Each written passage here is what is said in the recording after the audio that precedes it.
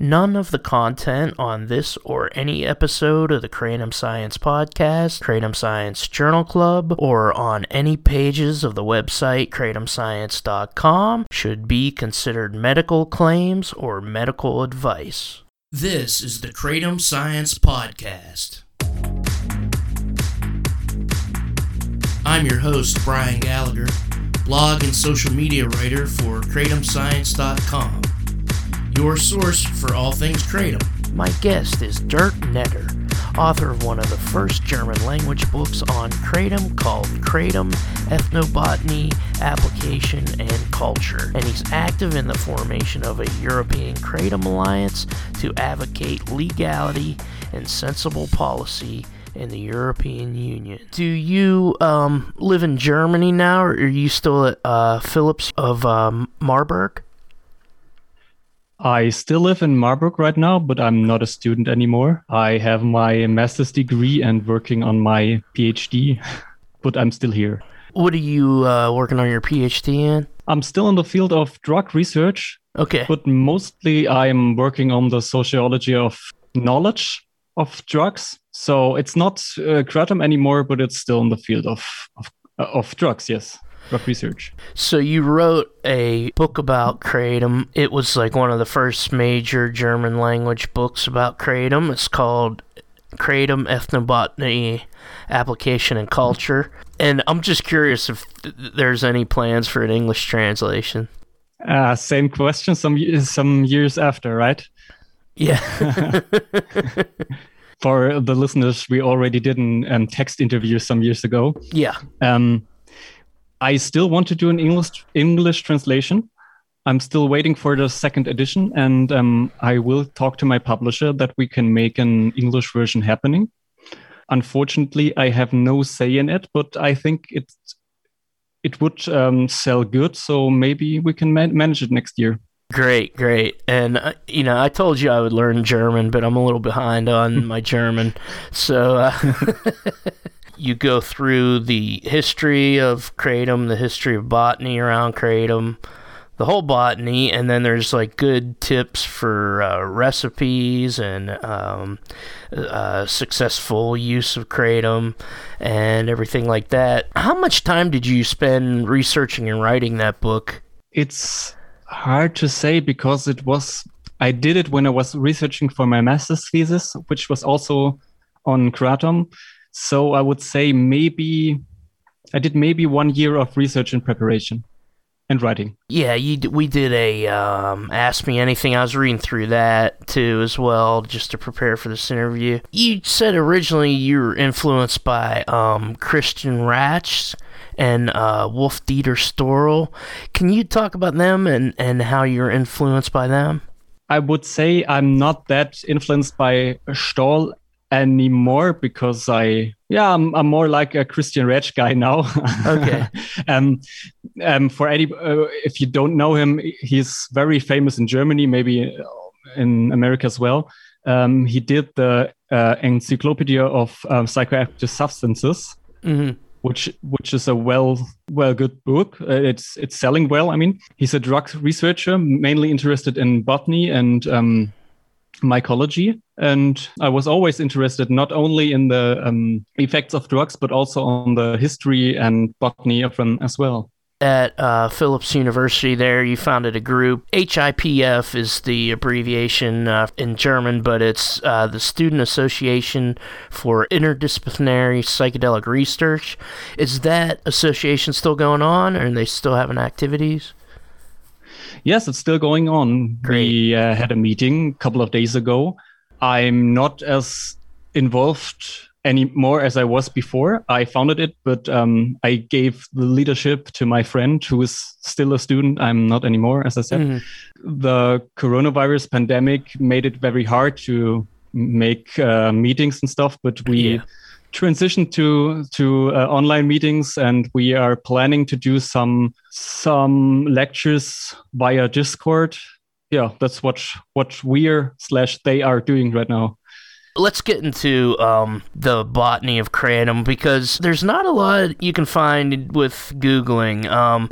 There's a lot of stuff on kratom that's still in books that haven't been digitized. You mentioned Corthal's diaries. In our former interview, you said, one of the chapters in your book is about the discovery of kratom by the first European explorers, and you use some of the diaries of Peter Corthals, the guy who discovered kratom. He was a Dutch botanist. What can you tell us about Peter Corthals? What was his earliest discovery of kratom, and what were his impressions? First of all, Corthal's diary. I think the diary itself is not that interesting for those interested purely in kratom, I'm afraid. But it gave me a lot of background knowledge that helped me with further research. Corthals was a very, very good botanist. He laid the groundwork for very, very much research on botany. His methods were very, very good for that time. If anybody's interested, there's a good paper on it by Martin Manse. You can find it on the internet. It's called "Knowledge is Power: The Versatile Expeditions of Peter Willem Corthals." That's just a preface for what I'm about to say. To understand who Corthals was is to understand the time. The history of kratom is more or less a colonial history. Mm-hmm.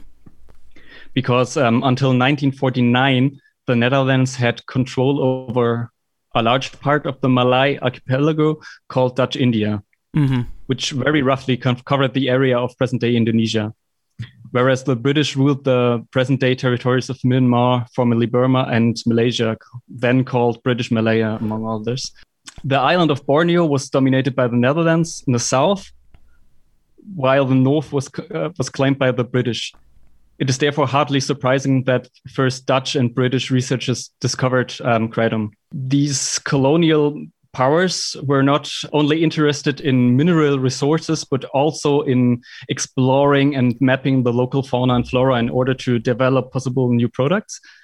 One of these organizations established was the Commission for Natural Sciences in Dutch India, which Corthals was a part of. And in 1836, the traditional use of kratom by the indigenous Malay population was reported for the first time. At that time, and this is important, kratom was known by the name biak, or biak, I guess in English. Yeah. The Latin species term was not yet assigned at that time. That's important to keep in mind. It was not until 1839 that Corthals established the genus Mitragena and the species Speciosa. He did, at that time, not provide a botanical description for this species, which is usually formally considered a necessary criterion to establish a new plant species. Mm-hmm. So who was this man? He was born in 1807 in Amsterdam and died in Haarlem in 1892.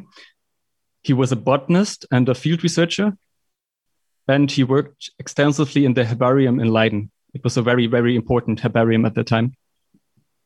As a member of the commission, as I said, he made several research trips to the archipelago between 1831 and 1837. In the course of these voyages, he made beside Mitragena speciosa, other important botanical discoveries, and brought a considerable collection of seeds, fruits, and plants back to the Netherlands. So not just kratom alone. The invention, as I call it, of kratom was quite a bit confusing. In 1849, he transferred the Mitragena speciosa to one other genus called Staphylogenin, and then renamed it to several other names, and other authors renamed it. At last, the English naturalist George Darby Haviland renamed it back to Mitragena speciosa, which we call it today. This was in 1897. Another guy called Edward Morrell Holmes, he identified this mysterious biak as Mitragena speciosa in 1895. So at that time, that was the first time that it was clear that biak and Mitragena speciosa are one plant. You can see one plant, but taxonomy was not clear at the time. So I found that quite interesting. Did they name it Mitragena? I've read that it's named because the shape of the leaf looks like a bishop's mitre, like a bishop's hat. Is there any truth to that? Yes, that's what I read as well. I don't think it looks like this hat, but yes, that's what I read.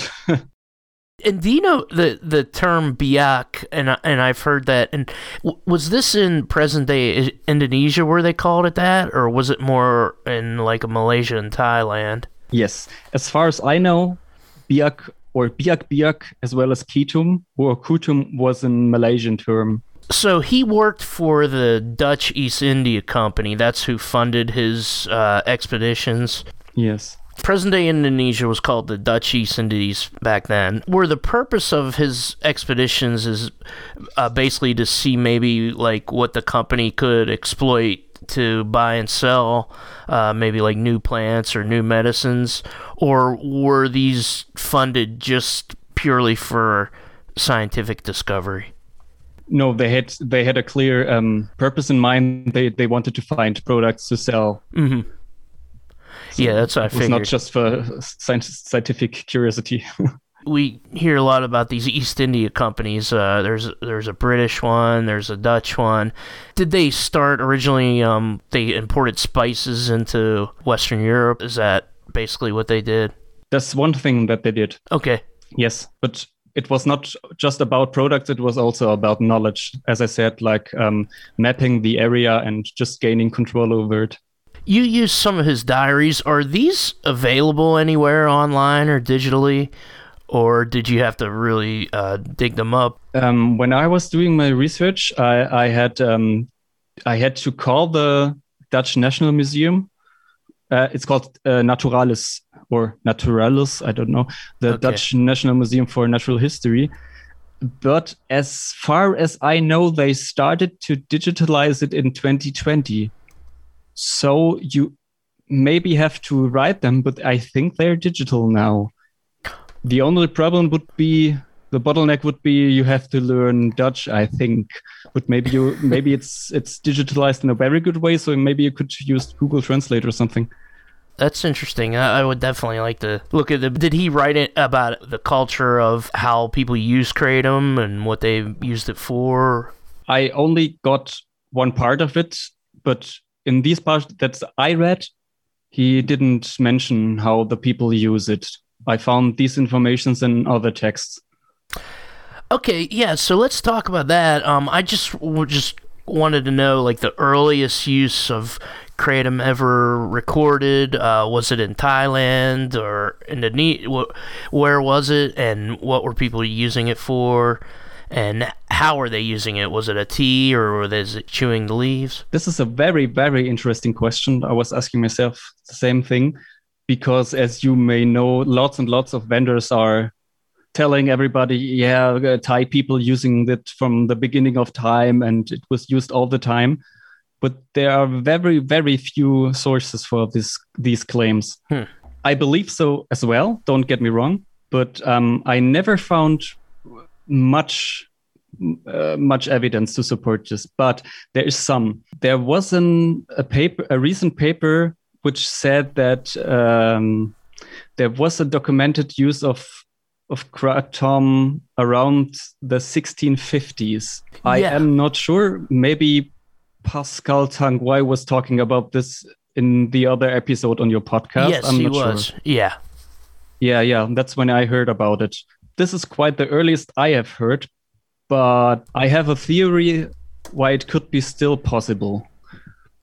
You may heard that the word kratom is based on the Sanskrit word kadam, and this word kadam is usually used to refer to the laurel tree, which is called in Latin Leolamarchia cadamba. This is a tree which distribution extends from the Indian subcontinent through Southeast Asia to Australia. And at first glance, the tree looks almost like kratom, especially when you look at the yellow spherical flowers. They look not the same, but very, very similar to kratom. Mm-hmm. And the word kadam is also said to be the actual Indian name for Mitragena parvifolia, for the sister plant of Speciosa. And this plant, Mitragyna parvifolia, is considered sacred in Hinduism and is mentioned in a sacred text called Bhagavata Purana. It's translated as the ancient book of the Godhead. And I believe, since parvifolia and speciosa have a quite similar appearance and a comparable spectrum of effects, that the theory is very plausible that they used it from very early on, considering that the sacred texts are from 800 to 1000 before Christ. Now, is this plant, is it like a Mitragyna genus plant? Is that what you're talking about?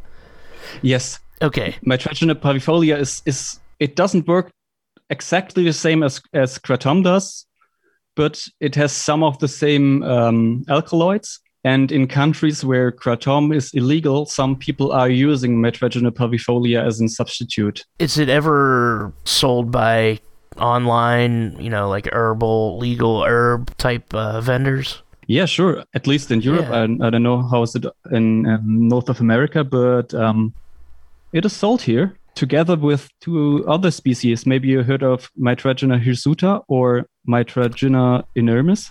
Yeah, I have. I've heard of that one. Now, what does that do? What are the differences and effects with all three of these plants?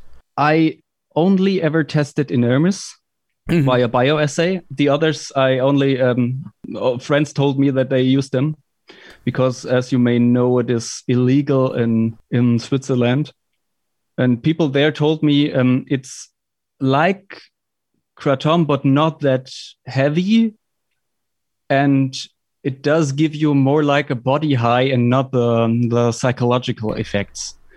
Okay. But take this information with a grain of salt because I never took it myself, so I cannot tell you that. And so you thought the one species was the one that was going back to in the Bhagavad Gita. Bhagavata Purana. So this might have been the one from 1650 is what you're saying. Yes, maybe it's Mitragyna speciosa as well, but my theory is that they didn't make any difference between the two trees. Okay. I think that's possible, at least.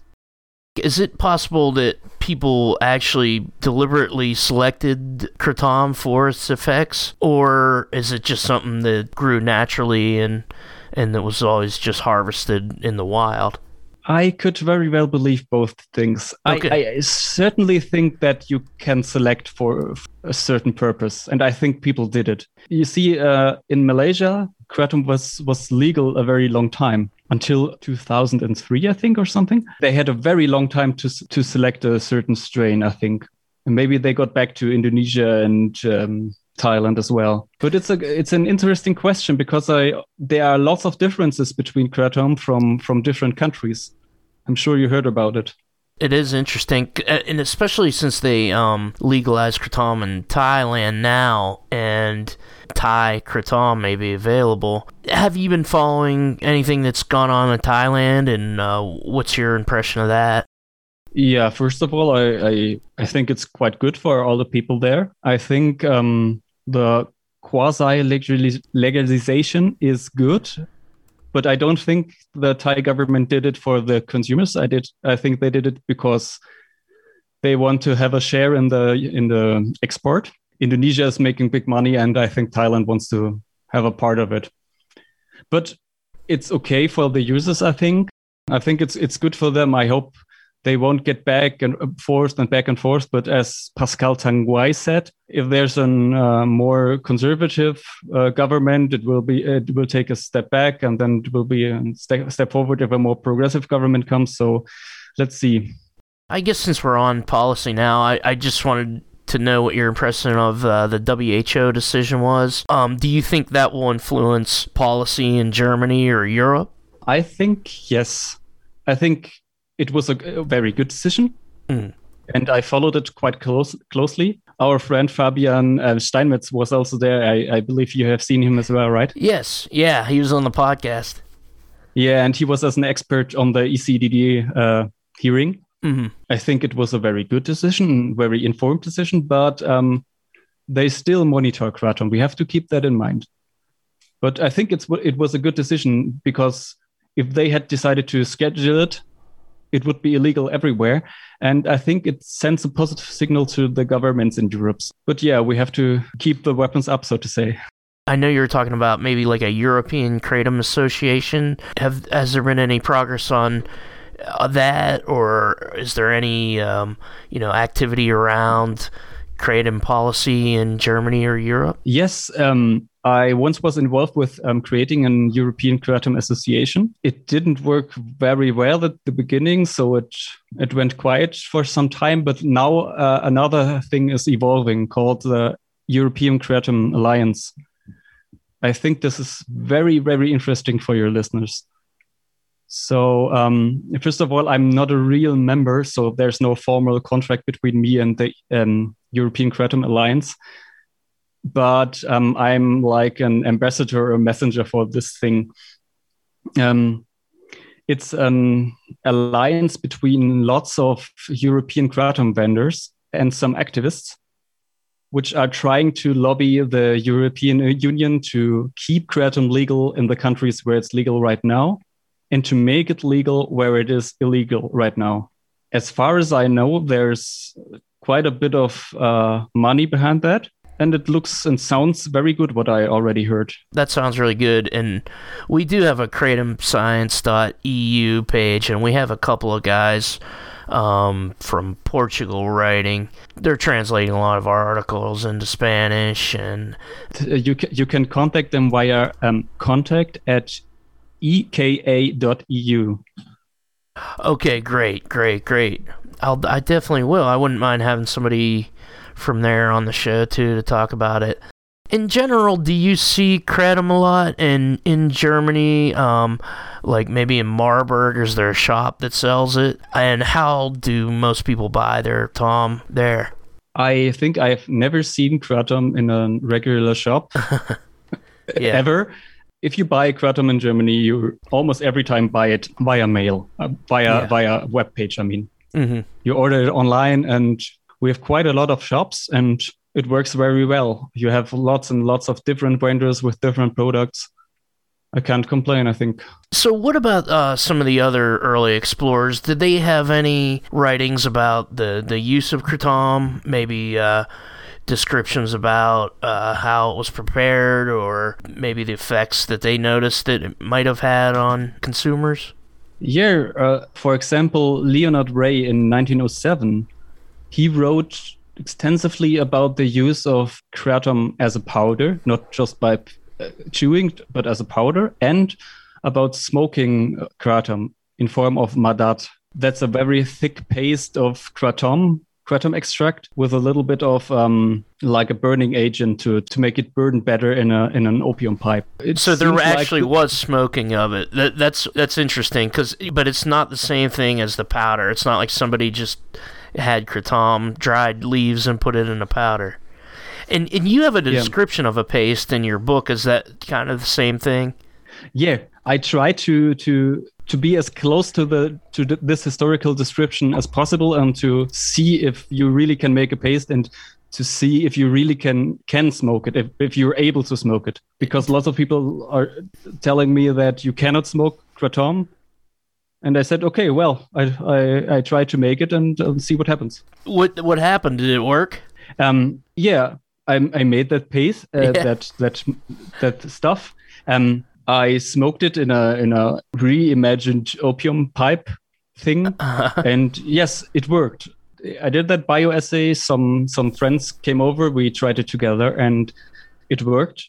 But I cannot recommend doing it because I think it's a waste of Kratom because it's not that strong. Are the effects similar as like a tea? Because I imagine, with different method of administration, then, some of the alkaloids probably burn up in the pipe. Some of them get through. It's almost like drinking a tea, but the effects are immediate. And I had a little bit of headaches, 2 of my friends as well. Yeah. I don't know if that's...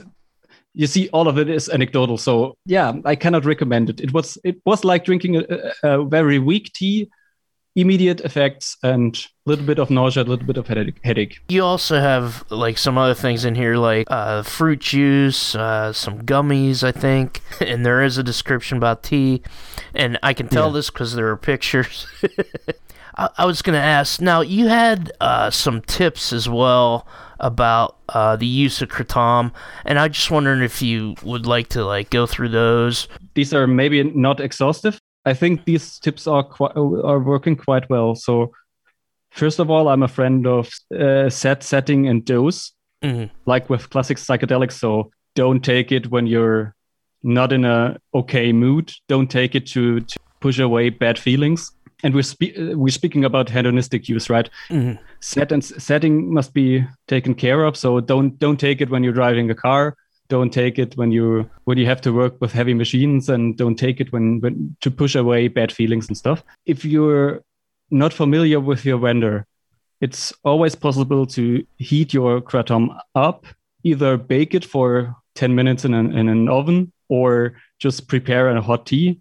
It usually is enough to kill like germs. And this is like contaminants, like maybe if there's like salmonella, maybe in some dirty kratom. If you heat it up, just like if you cook chicken, then that'll kill some of the contaminants. It might not do anything about large amounts of heavy metals, but yeah, I've heard that as well. If you make a tea, you should be fine. Yeah, but I also have to say I never heard about somebody getting salmonella from kratom. This is purely that's very rare. Taking extra care. So I never heard about it. They have discovered salmonella in supplies of kratom, but it's just kind of like any other vegetable that goes through warehouses. And actually, the drying process, we know that sometimes it's dried outdoors.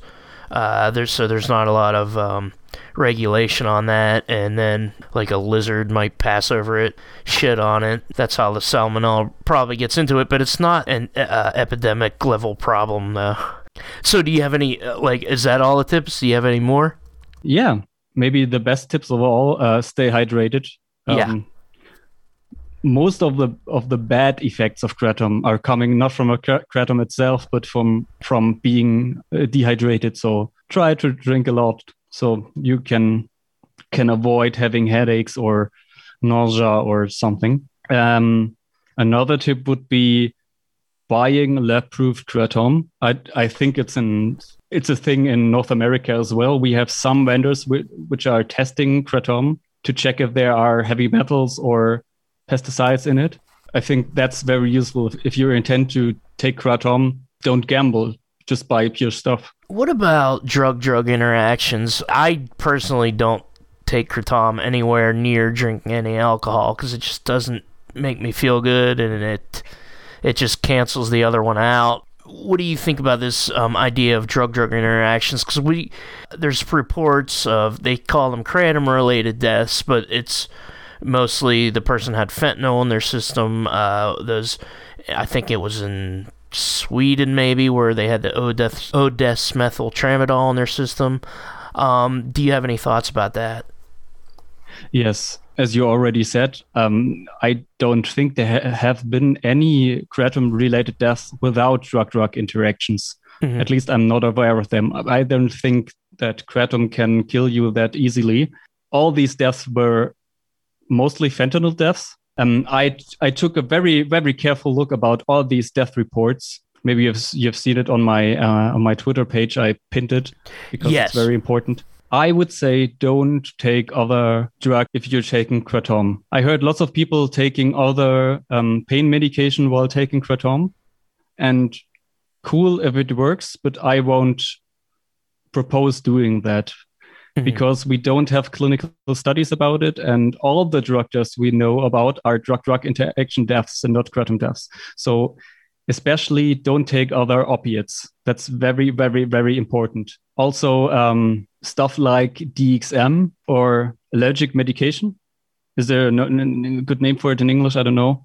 I would say maybe antihistamine. Yes. Yeah. Yes. This is a group of drugs I also encountered a lot of times when looking at these cases, and benzodiazepines. I wouldn't take them with kratom as well. I've written an article recently in Lucy's magazine. Unfortunately, it's in German as well, about drug-drug interactions. I will send it over to you.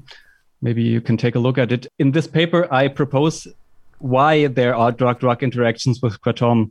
I think it's mostly because of the cytochrome P55 system. Have you ever heard about it? Yes. Now, you're talking about an enzyme, and I had this written down to ask you about. Is it shortened to CYP450? It's an enzyme, and some people have a different system than others. So, yeah, please talk about that. The first thing you said, some people have other systems. You call them ultra-rapid or poor metabolizer. Okay. These are a little bit a different thing. There were some cases with kratom and liver toxicity. And the theory is that these persons are poor metabolizers, and this caused the liver damage. Because usually you don't have a liver damage if you take kratom, but maybe this is just a theory at the moment. These have a slightly different cytochrome system. But we all have this kind of system. And these are enzymes. If you take any medicine, these are the hormones which take it away. You know what I mean? It metabolizes it. Yes. That was the word I was looking for. Yeah. They metabolize it. It's CYP2D6 and CYP3A4. These are very important for metabolizing pharmaceuticals and also kratom. So if you take one drug and another drug which is metabolized by the system, you can overstimulate your system. You know what I mean? Basically, your liver can only process so much. Your liver has a metabolizing processing power. If you put too many drugs in it at once, then it kind of shuts down, and that's when toxicity happens. So is that the basic idea? That's the basic idea. And if there are any pharmacologists in the audience, I apologize. Please don't behead me. I could explain it better in German. How this came up was this Cleveland Clinic on their blog. Now, Cleveland Clinic is like a big medical healthcare giant in the United States. Their headquarters is in Cleveland, but they're all over the place. And they published this blog post that said kratom has even caused deaths. It literally said that. It didn't say kratom-related deaths. It said kratom has caused death, which is a pretty big medical statement. He did a Twitter thread. You asked for sources for this claim. This guy sent 14 studies. None of the studies whatsoever had a death that occurred with kratom alone. The person either had fentanyl in their system, and Dirk did a pretty good breakdown of every single study. Like, I guess my question is, have you ever seen a death in any of these studies that was caused by kratom alone? Maybe like a very big amount, like a water intoxication level kratom death? Not that I am aware of. Mm-hmm. Let's take. I'm already looking at this Twitter thread. Looking all over it. I think there was one which was maybe just with kratom, but I don't think so. I think there was one case report where the guy already had bottles of other medicines and lots bottles of medicines laying around him when they found him dead, I think. So it's safe to assume that he has taken lots of other stuff, because there's no clinical evidence that kratom has caused death. There's a history of safe use in Thailand, even though I think people now are taking more of it that's causing other problems. I think there may be one or two out there where somebody took a toxic amount of extracts, but it's on the level of, like, I heard of a guy that just as a goof ate nothing but licorice for 3 weeks and he died. So basically from probably sugar intoxication or something like that. So there might be a couple instances like that. What do you think? I don't know how it works in Germany or Europe, but here, sometimes we have coroners, like medical examiners that examine deaths, that are elected to their positions. So first of all, they're not qualified. Even if they are qualified, they work on a deadline, and they're telling some people that, we found mitragynine in this person's system when he died, therefore that's what caused the death. What do you think of that? And to me, it just exacerbates the problem, because there's families out there that say, my husband, my son died of kratom. There's even a lawsuit in Philadelphia that's going on right now, of parents suing a kratom company because their son died. He had a seizure, and he died in a car accident. So what do you think of all that, as far as medical examiners? Because I think it happens across the board with other drugs. And the news media will pick it up and say, this scary new drug is killing people. I just want to get your impression of all that. We don't have the system, like we don't elect coroners or something. I find it very weird, to be frank. I think the coroners or medical examiners in Germany are working very good. Yeah. At least I haven't heard any other thing. But to be clear, we have the same media that pushes the narrative of this strange new drug is killing kids and something. Yeah. We already had it with Salvia divinorum some years ago. I think, and to be clear, every drug can kill you, even kratom if you take enough of it. Yes. But we have to look about what are the usual doses people are taking, and is it possible? I mean, okay, maybe you die if you eat 1 or 2 kilograms of kratom powder. Good luck by trying this out. It's not happening, but you know what I mean. Maybe you can die, but we have to look to what dosages are people taking. And I think even if somebody dies, it's not the fault of the drug; it's the fault of the prohibition, or the failure to communicate how to take drugs safely. And this is a problem in America. This is a problem in Europe. We have this thinking, don't tell kids about drugs and they won't take drugs. Mm-hmm. And I think that's very, very, very harmful to youth, because if we tell them to take it in a safe manner, we don't have any deaths. Because if we begin to label substances as bad substances, we also have to forbid the usage of caffeine, for example. Mm-hmm. If you go in a German pharmacy, you can buy these caffeine tablets, pills to just keep you awake and stuff. If you eat enough of them, you can die, but you can buy it over the counter, more or less. And not very many either.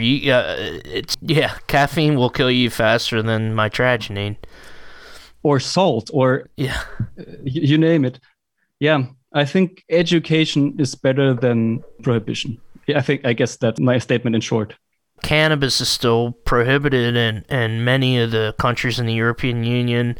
I mean, even people talk about the Netherlands, even it's just decriminalized there. Do you know about this group that Dr. Steinmetz is in, the European Coalition for Just and Effective Drug Policies?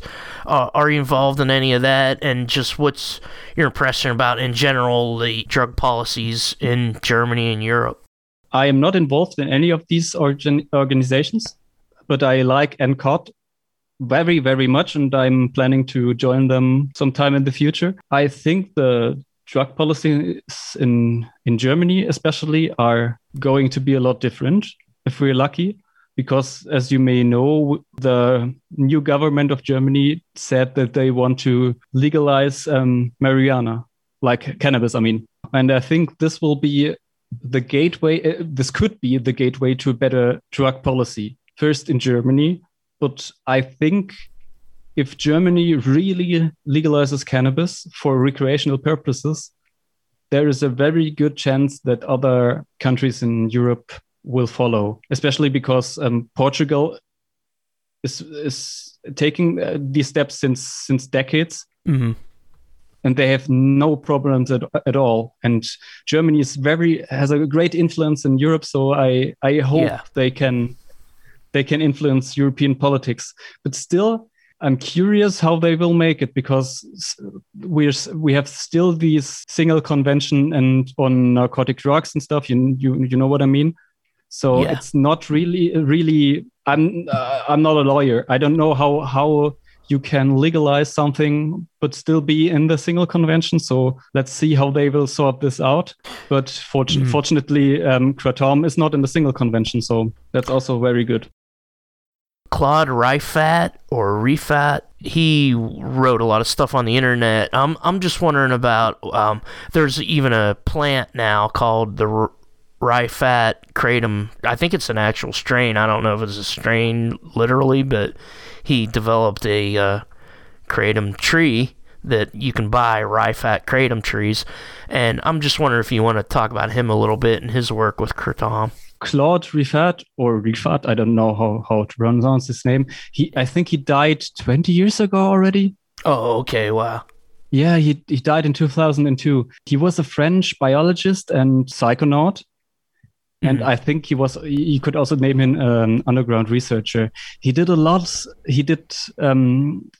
a lot about GHB, I think, and also about other drugs. And he is credited with bringing the first live material of kratom out of Thailand. You know, when kratom was still illegal in Thailand, he went there and he took some leaves with him and brought it to other parts of the world. I think also to Australia, because it was at that time it was still illegal in Australia. And I think most of the strains that we have right now in Europe and in North America are Rifat strain. Don't nail me down on this, but I think he was the one who brought live material to the Western world, and we still have it today. Yeah, I just wanted to tell the audience, take a look at shamanaustralis.com. Just Google Shaman Australis Claude Rifat and take a look. I think there's an archived page about him or from him. It looks like a little bit like the homepage of Terence McKenna. There are lots of really, really weird but really, really good essays about drug use, I think.